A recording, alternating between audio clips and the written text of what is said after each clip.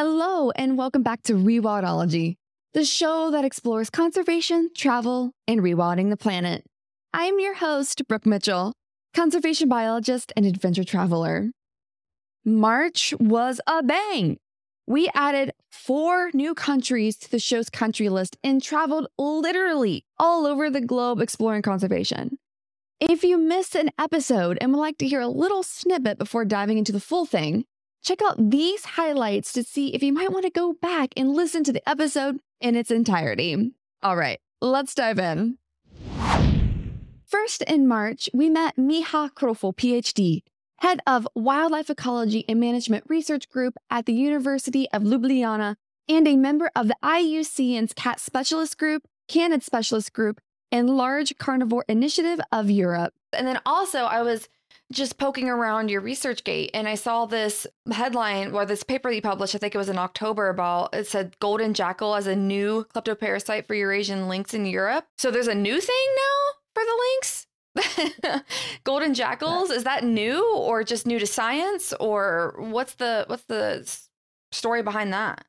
Yeah, it's a really interesting story, actually. It's one of the most dramatic changes we are seeing in carnivore world in Europe in the last few decades is definitely a jackal.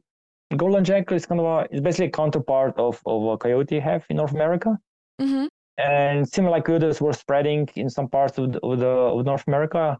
It's similar to expansion of golden jackal, but maybe let's say, times 10 or times 100 even, because historically golden jackal was very limited in Europe. It was present for at least centuries, but probably millennia.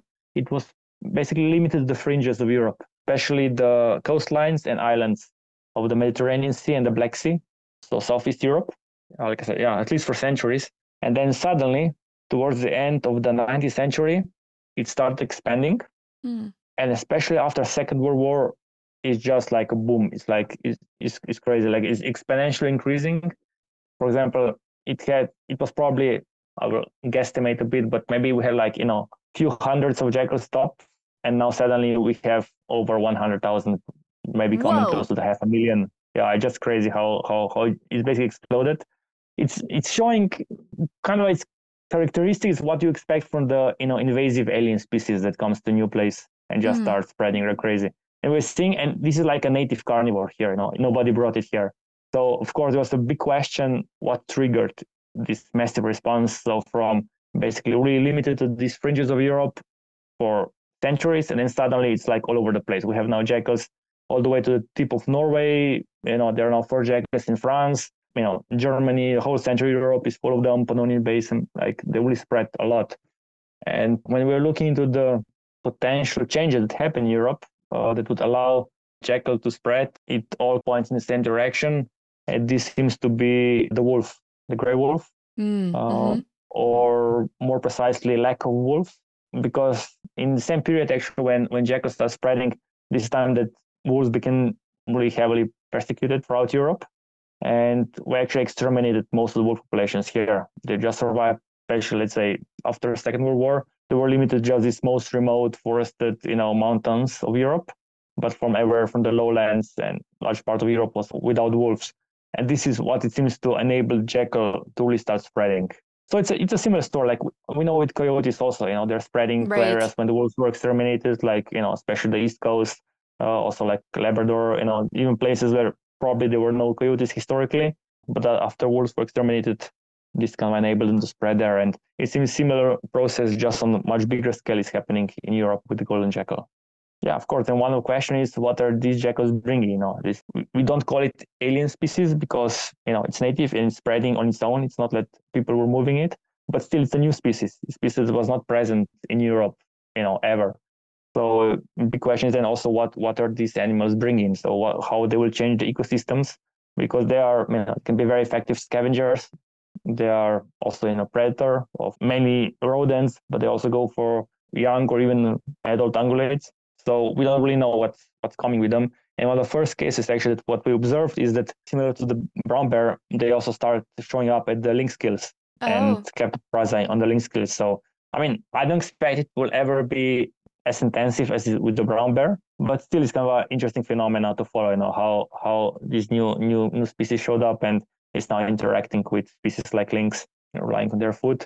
Interestingly, actually, what we're seeing now is because lynx overlaps a lot in their distribution with the wolf, because they both survive in these more remote, mountainous forest areas. And because still wolf has a major impact on the jackal distribution, there's just a recent paper we're now submitting where we tested like different parameters that affects the presence of jackal in Europe. And actually the stable wolf pack is number one reason why there will be affecting probability of jackal present. And because the wolves, they overlap with lynx, it seems that actually wolves as kind of a protection from the jackal for the lynx. Wow. So, usually think about lynx and wolf as competitors, right. And they don't see that they would, really be friends. But in this interaction, when you have this now third species now coming in, the jackal, they actually seems to be, enemy of your enemy is a friend. Yeah, so, common enemy. Because, between wolves and lynx, actually, we don't see that much negative interactions. They definitely compete for the same prey species, but we don't see much kleptoparasitism. We didn't find any case of like wolves killing lynx and stuff like that. Perhaps the wolves can in the end actually be a good guy for the lynx, because they will prevent jackals coming over. Because the problem with jackal is, in a way, they can attain very high densities.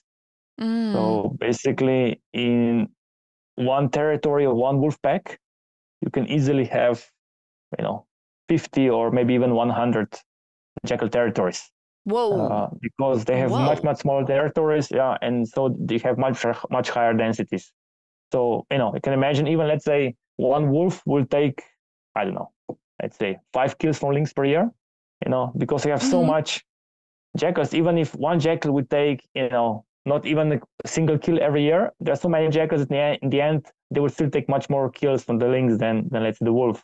So it's potentially it could be a big factor. Although there is one big difference, let's say, especially if we compare it with the brown bear, is that lynx very likely can defend the kill from the jackal.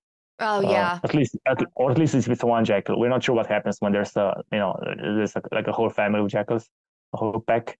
But at least against one, it's a cat, and you don't want to mess with the cat, especially if it's bigger than you.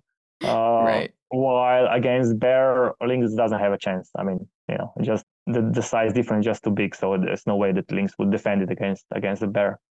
So that's another aspect that we'll have to see. We'll have to follow in the future to see how this interaction establishes itself.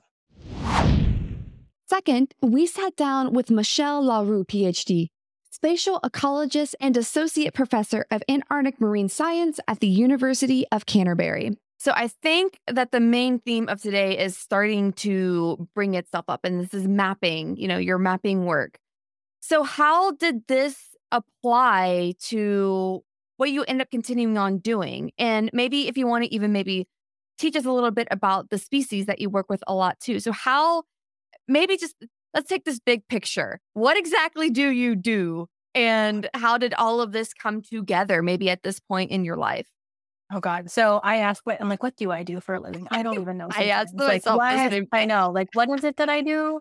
I answer emails. That's what I do. That's the actual answer. What have I been trained to do? That's a different question. So what I've been trained to do is, as a wildlife ecologist, spatial ecologist, what I've been trained to do is to kind of figure out where animals are, how many there are, and why they live in certain places over others, and kind of just real generally, that's what I do. But along those lines, the other thing that I do and learn to do really well is to count them from space.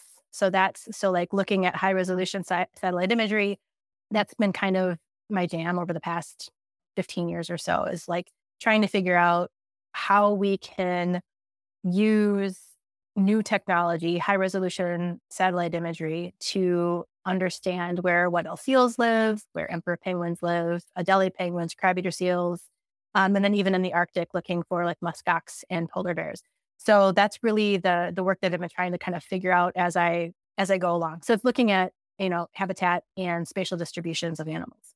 So that's essentially what I do, is I try to figure out, like, for the past, 10 years or so, I would say I've been trying to figure out how to use that technology to understand what we're seeing, right? Because you can't just take an image and then count everything you see and then say that's how many there are. It's far more complicated than that. And so with all these different species, it's been a matter of like methodically figuring out what we can say with the imagery and what that then translates to as far as population trends, population estimates, habitat, what's going to happen in the future, that kind of a thing. So yeah, it's been a lot of kind of trial and error, I would say, over the past 10 to 15 years or so. Yeah, and that's so cool because me not really knowing about this type of research before I sat down with you, which is so cool. I would feel like this would give you access to areas that we probably normally couldn't survey, right? I would imagine. That is the most, that was the most exciting part of the realization that we could see these animals from a satellite image, because it's like, oh my God, this completely changes everything. Because doing work in Antarctica, most of the animals that are studied at all, let alone like long-term studies, are nearby research stations, right? So it's this like proximity to be able to physically get to them, right? Well, Antarctica is huge, right? And the coastline is thousands and thousands of miles long. And there's a lot of places where these animals could be. And so there's a lot we're missing out on. And so if we can see and have this remote view, that completely changes everything. And so that was really probably one of the more exciting things for me as a scientist, was having that realization of going like, oh my gosh, I have a background in wildlife ecology, like a passion for conservation. And I have these skills in, remote sensing, interpretation, and GIS, and seeing, the little black dots on the white ice and realizing those are what else fields. It's like, oh, this changes everything. I'm like, oh my God, we can actually see the coastline. We can see these places that we can't physically get to, and have for the first time the ability to know how many there are. And that's just, we just never had the ability to do that. So it's really been really exciting. Next in March, we had a fantastic conversation with Romel Vega, CEO of Holo Footwear. So why did you feel it was part of your mission to launch a sustainable shoe brand? You could have become the, sustainability director or a sustainability director for another shoe brand that would have gladly hired you to essentially build their sustainable shoe line. But you decided that you needed to go do your own thing. So what void did you see in the sustainable outdoor shoe world that you felt that you could fill that you wouldn't be able to fill in like a bigger company? Yeah, it definitely is a passion, right? Like, I think when you do this, you're following your passion. I think that's first and foremost. When the whole idea came up, I was simply going to start a shoe company, right? The beginning wasn't like, I want to start a sustainable company. The beginning was, I want to start a shoe company that's affordable, that looks really good. And then, interesting, my wife now, who was my girlfriend at that time, she's much, much smarter than I am. She was like, well, if you're going to start a company, like, you got to make it sustainable. I was like, you know what? I think you're onto something, right?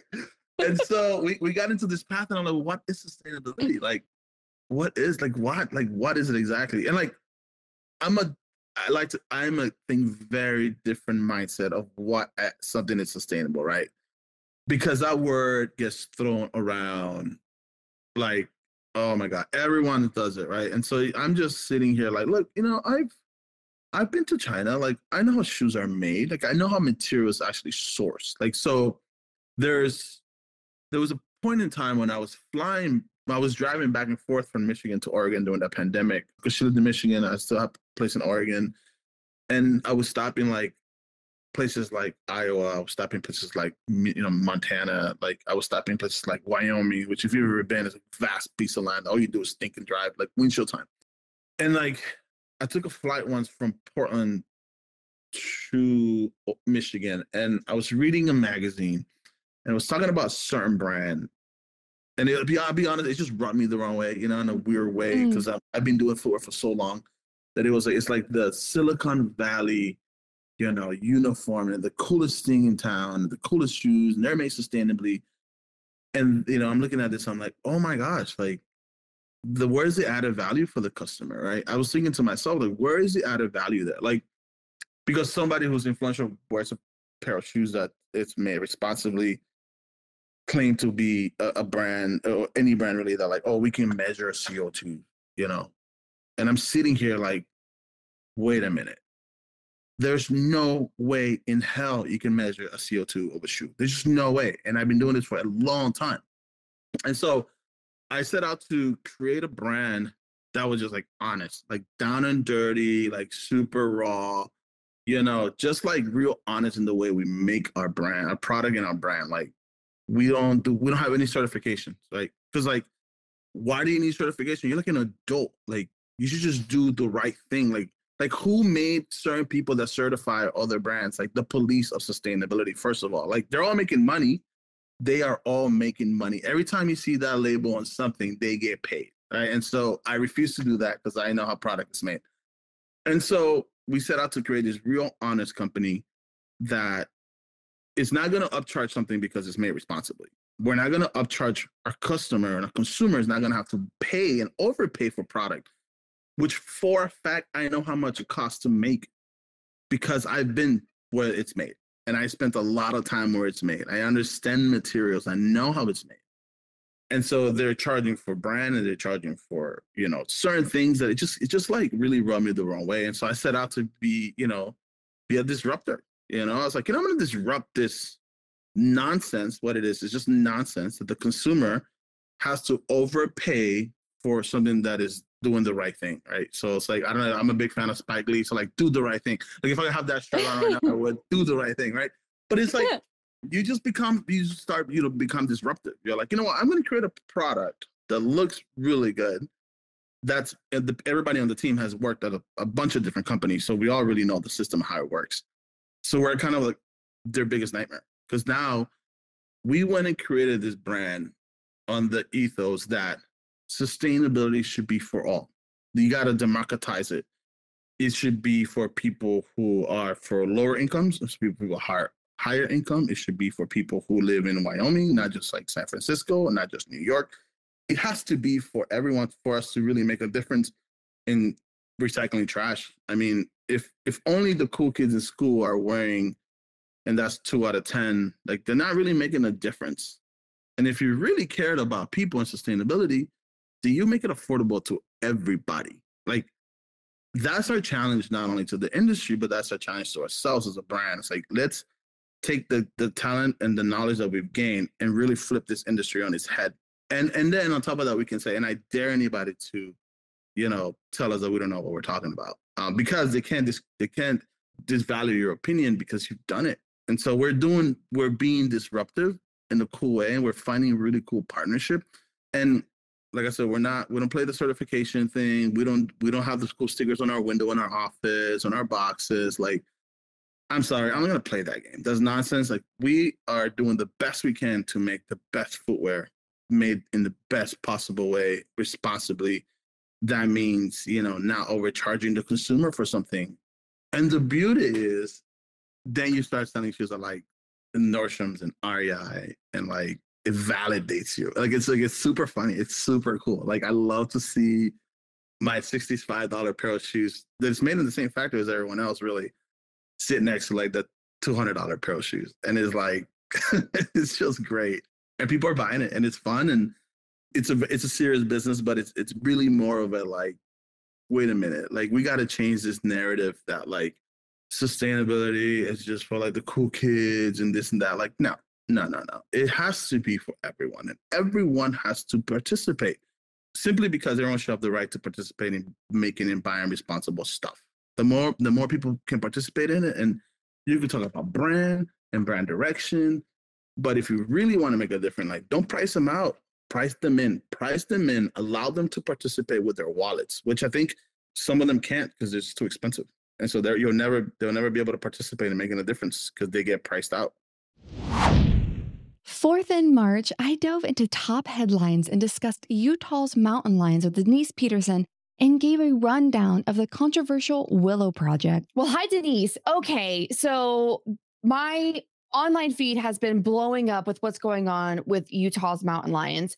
Could you maybe just explain the situation to me, who I know a little bit, but I don't know near as much as I could know, and then maybe someone who might not have any idea what's going on with Utah's mountain lions. So what's the situation? Can you just bring us up to speed on what's going on?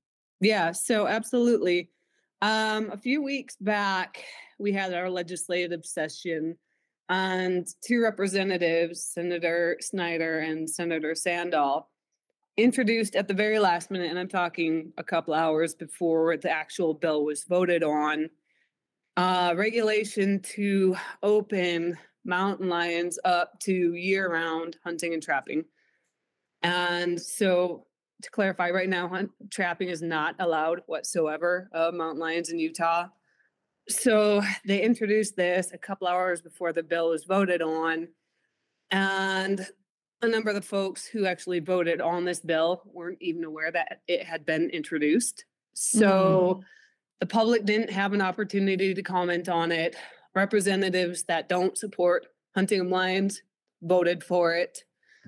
So there's been a lot of controversy with it because it's very deceptive to introduce something like this at the last possible minute with almost nobody knowing and having the chance to comment on it in such a way that it would pretty much overhaul the management of cougars in Utah. And the problem with that is that with the language being the way that it is that it essentially removes power from the Division of Wildlife Resources, biologists, researchers, scientists, people who know the animals and understand the animals. It takes the power to manage them away from the Division of Wildlife Resources. Essentially, at the end of the day, if this is signed into law, what will happen is mountain lions will no longer be a big game species here in Utah. It was interesting. I was talking to one of my colleagues. The status of mountain lions will be more closely to, say, like a skunk, essentially. What? So, yeah, they won't have protections like they do now. And all you'll need is a license, and you'll be able to go out and kill lions. And again, this is year-round, so there are a lot of problems with it. It doesn't take into account all of the research that's been done in the past and currently going on here in Utah about lions and their impact on mule deer and predation rates, and not even thinking about their role in the healthy, functioning, and resilient ecosystem. So essentially, I don't want to say waging war on lions, but it's very similar too, because you're taking the science out of management and just saying, okay, we're just going to go out and kill as many lions as we can using all methods possible, which includes now hunting and trapping. So it's pretty bad. So was this like a rider to a bill? Like they just kind of snuck it in on the backside to something else that was going on, especially if the people in power didn't even know that this was coming. And so what was it tied to? I'm assuming something else that, like you said, that people that wouldn't normally support this, they voted on it. So I'm assuming it was attached as a rider to some bigger issue. Mm-hmm. Do you by chance know what that was and how it got tied into it? Yeah. So as to how they tied it into it exactly, I can't say, but the bill itself was amendments to wildlife regulations, and it most specifically addressed camera trapping regulations more than anything. There was some other regulations about CWMUs and whatnot, but they slipped these regulations in a little bit lower down, like lines 260, 270, somewhere around there, and basically slipped it in. And it's just a few lines that redefines them from a big game species to not being a big game species anymore. And then it opens them up to trapping in the language. So who did this? Who inserted this line into the bill? Like, who's at fault? Who's at fault? That's a complicated question. There's a lot more to it, but the very Reader's Digest version is it was Senators Scott Sandal and Senator Casey Snyder. And there's a lot of interesting things going on right now, too, with these representatives, particularly Representative Snyder. It just came to my attention this morning that there's a lawsuit right now involving Senator Snyder up in Summit County because he tried to do this same thing, where he tried to slide in another piece of legislation on something completely unrelated. So it's not the first time he's done something like this. and they have interest in ranching. There's a lot more to it than that, obviously. But these are the two representatives that did slip this in at the very last moment. Do they have certain reasons? Meaning, like, are they, I guess maybe from like a biological standpoint, is there something wrong going on with mountain lions? Like, why would they want the population to be completely decimated? What do you feel is probably their motivation for wanting to do this? Good question. So the thing that we hear most often is that the reason that they want to reduce the lion population here is so that they can boost the mule deer population. They're concerned that there's an ever-increasing population of lions across Utah. And while that was true, I'd say for the last 20 years or so, in the last 3, since HB 125 passed in 2020, harvest has increased substantially across the state. So we're actually seeing a decline in mountain lion numbers. And if you want, I can get you the exact numbers on them later in terms of harvest and whatnot. So they've already been trying pretty intensively for the last 3 years to knock lion numbers down so that they can try and increase mule deer numbers. And in all but one unit, it did not help. So in only one unit did they see any kind of evidence that there might be an increase in mule deer numbers. But the rest of them, it didn't help whatsoever. It's typically other drivers, so like harsh winters, habitat loss, drought, things like that are causing the mule deer decline. But the approach continues to be kill more lions, we'll get more deer. It's not supported by the science, it's not supported by the research, but that is something that you'll often hear touted, and likely that has a significant part to play in this. Lastly, for the month, we met Anna Namajuk, Polish author and the writer of Instinct. So let's actually start diving into that. Before we get to your book itself, because this is a whole other process that just is fascinating to me, could you teach us a little bit about Poland's wolves and maybe their history of what they've gone through and then up until today? So yeah, let's just have the Polish wolves 101, if you wouldn't mind. Sure. No.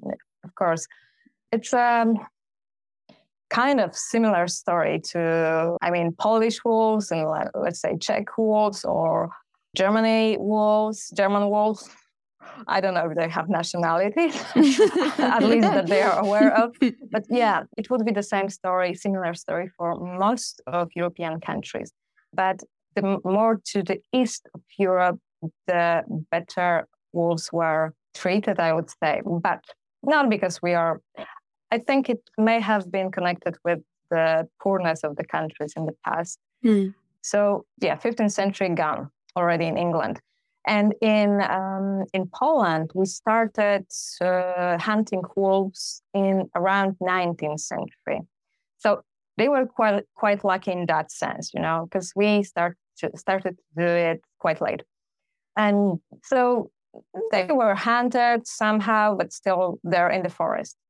But wars were always kind of breaks for wolves in the whole world, because during the war people just want to feed themselves and they don't eat wolves, they don't eat predators, so they just let them go, let them leave, let them be. They don't eat most of the predators, at least, and it's not the best flesh to eat. So yeah, during the Second World War in Poland, wolves population got a bit bigger. Hunters estimated it for around 700 wolves. But after the war, they thought it's too many. We should do something about it.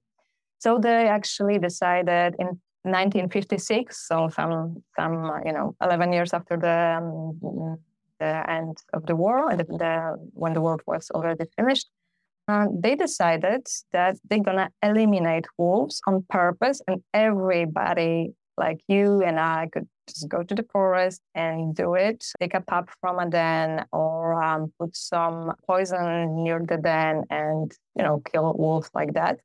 and we would be paid for that. Everybody could kill a wolf.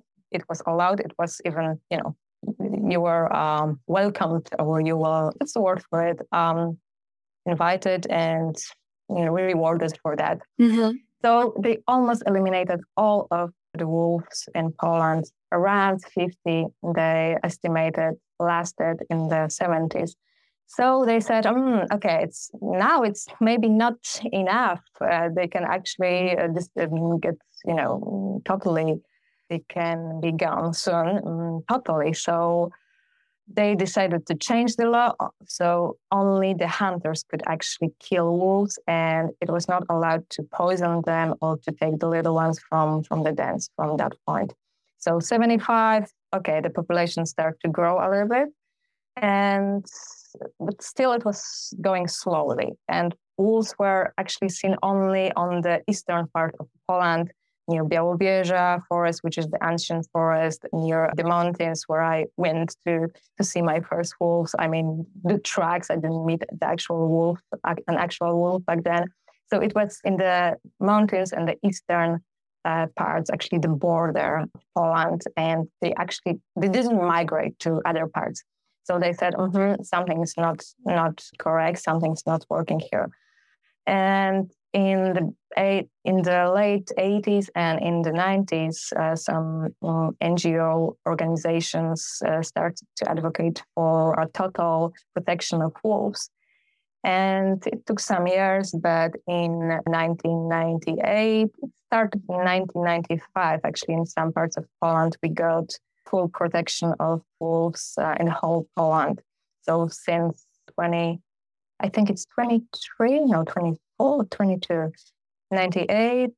years now, they are protected. And when it started, we had, the population was around 700 before the war.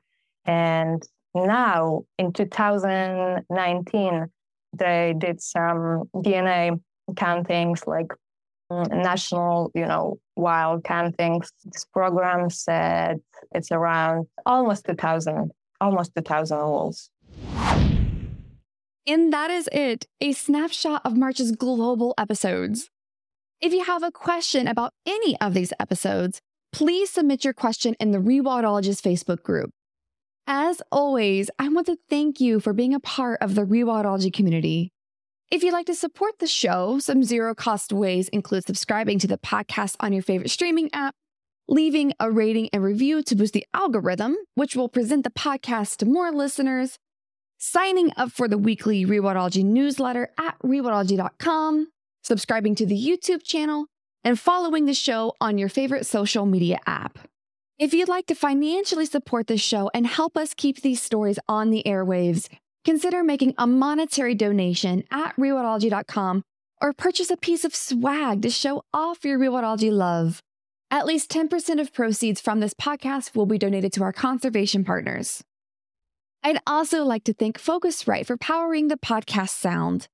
If you'd like to see the Focusrite gear we use to record the show, head on over to rewildology.com and check out Nature Podcasting under the Resources tab.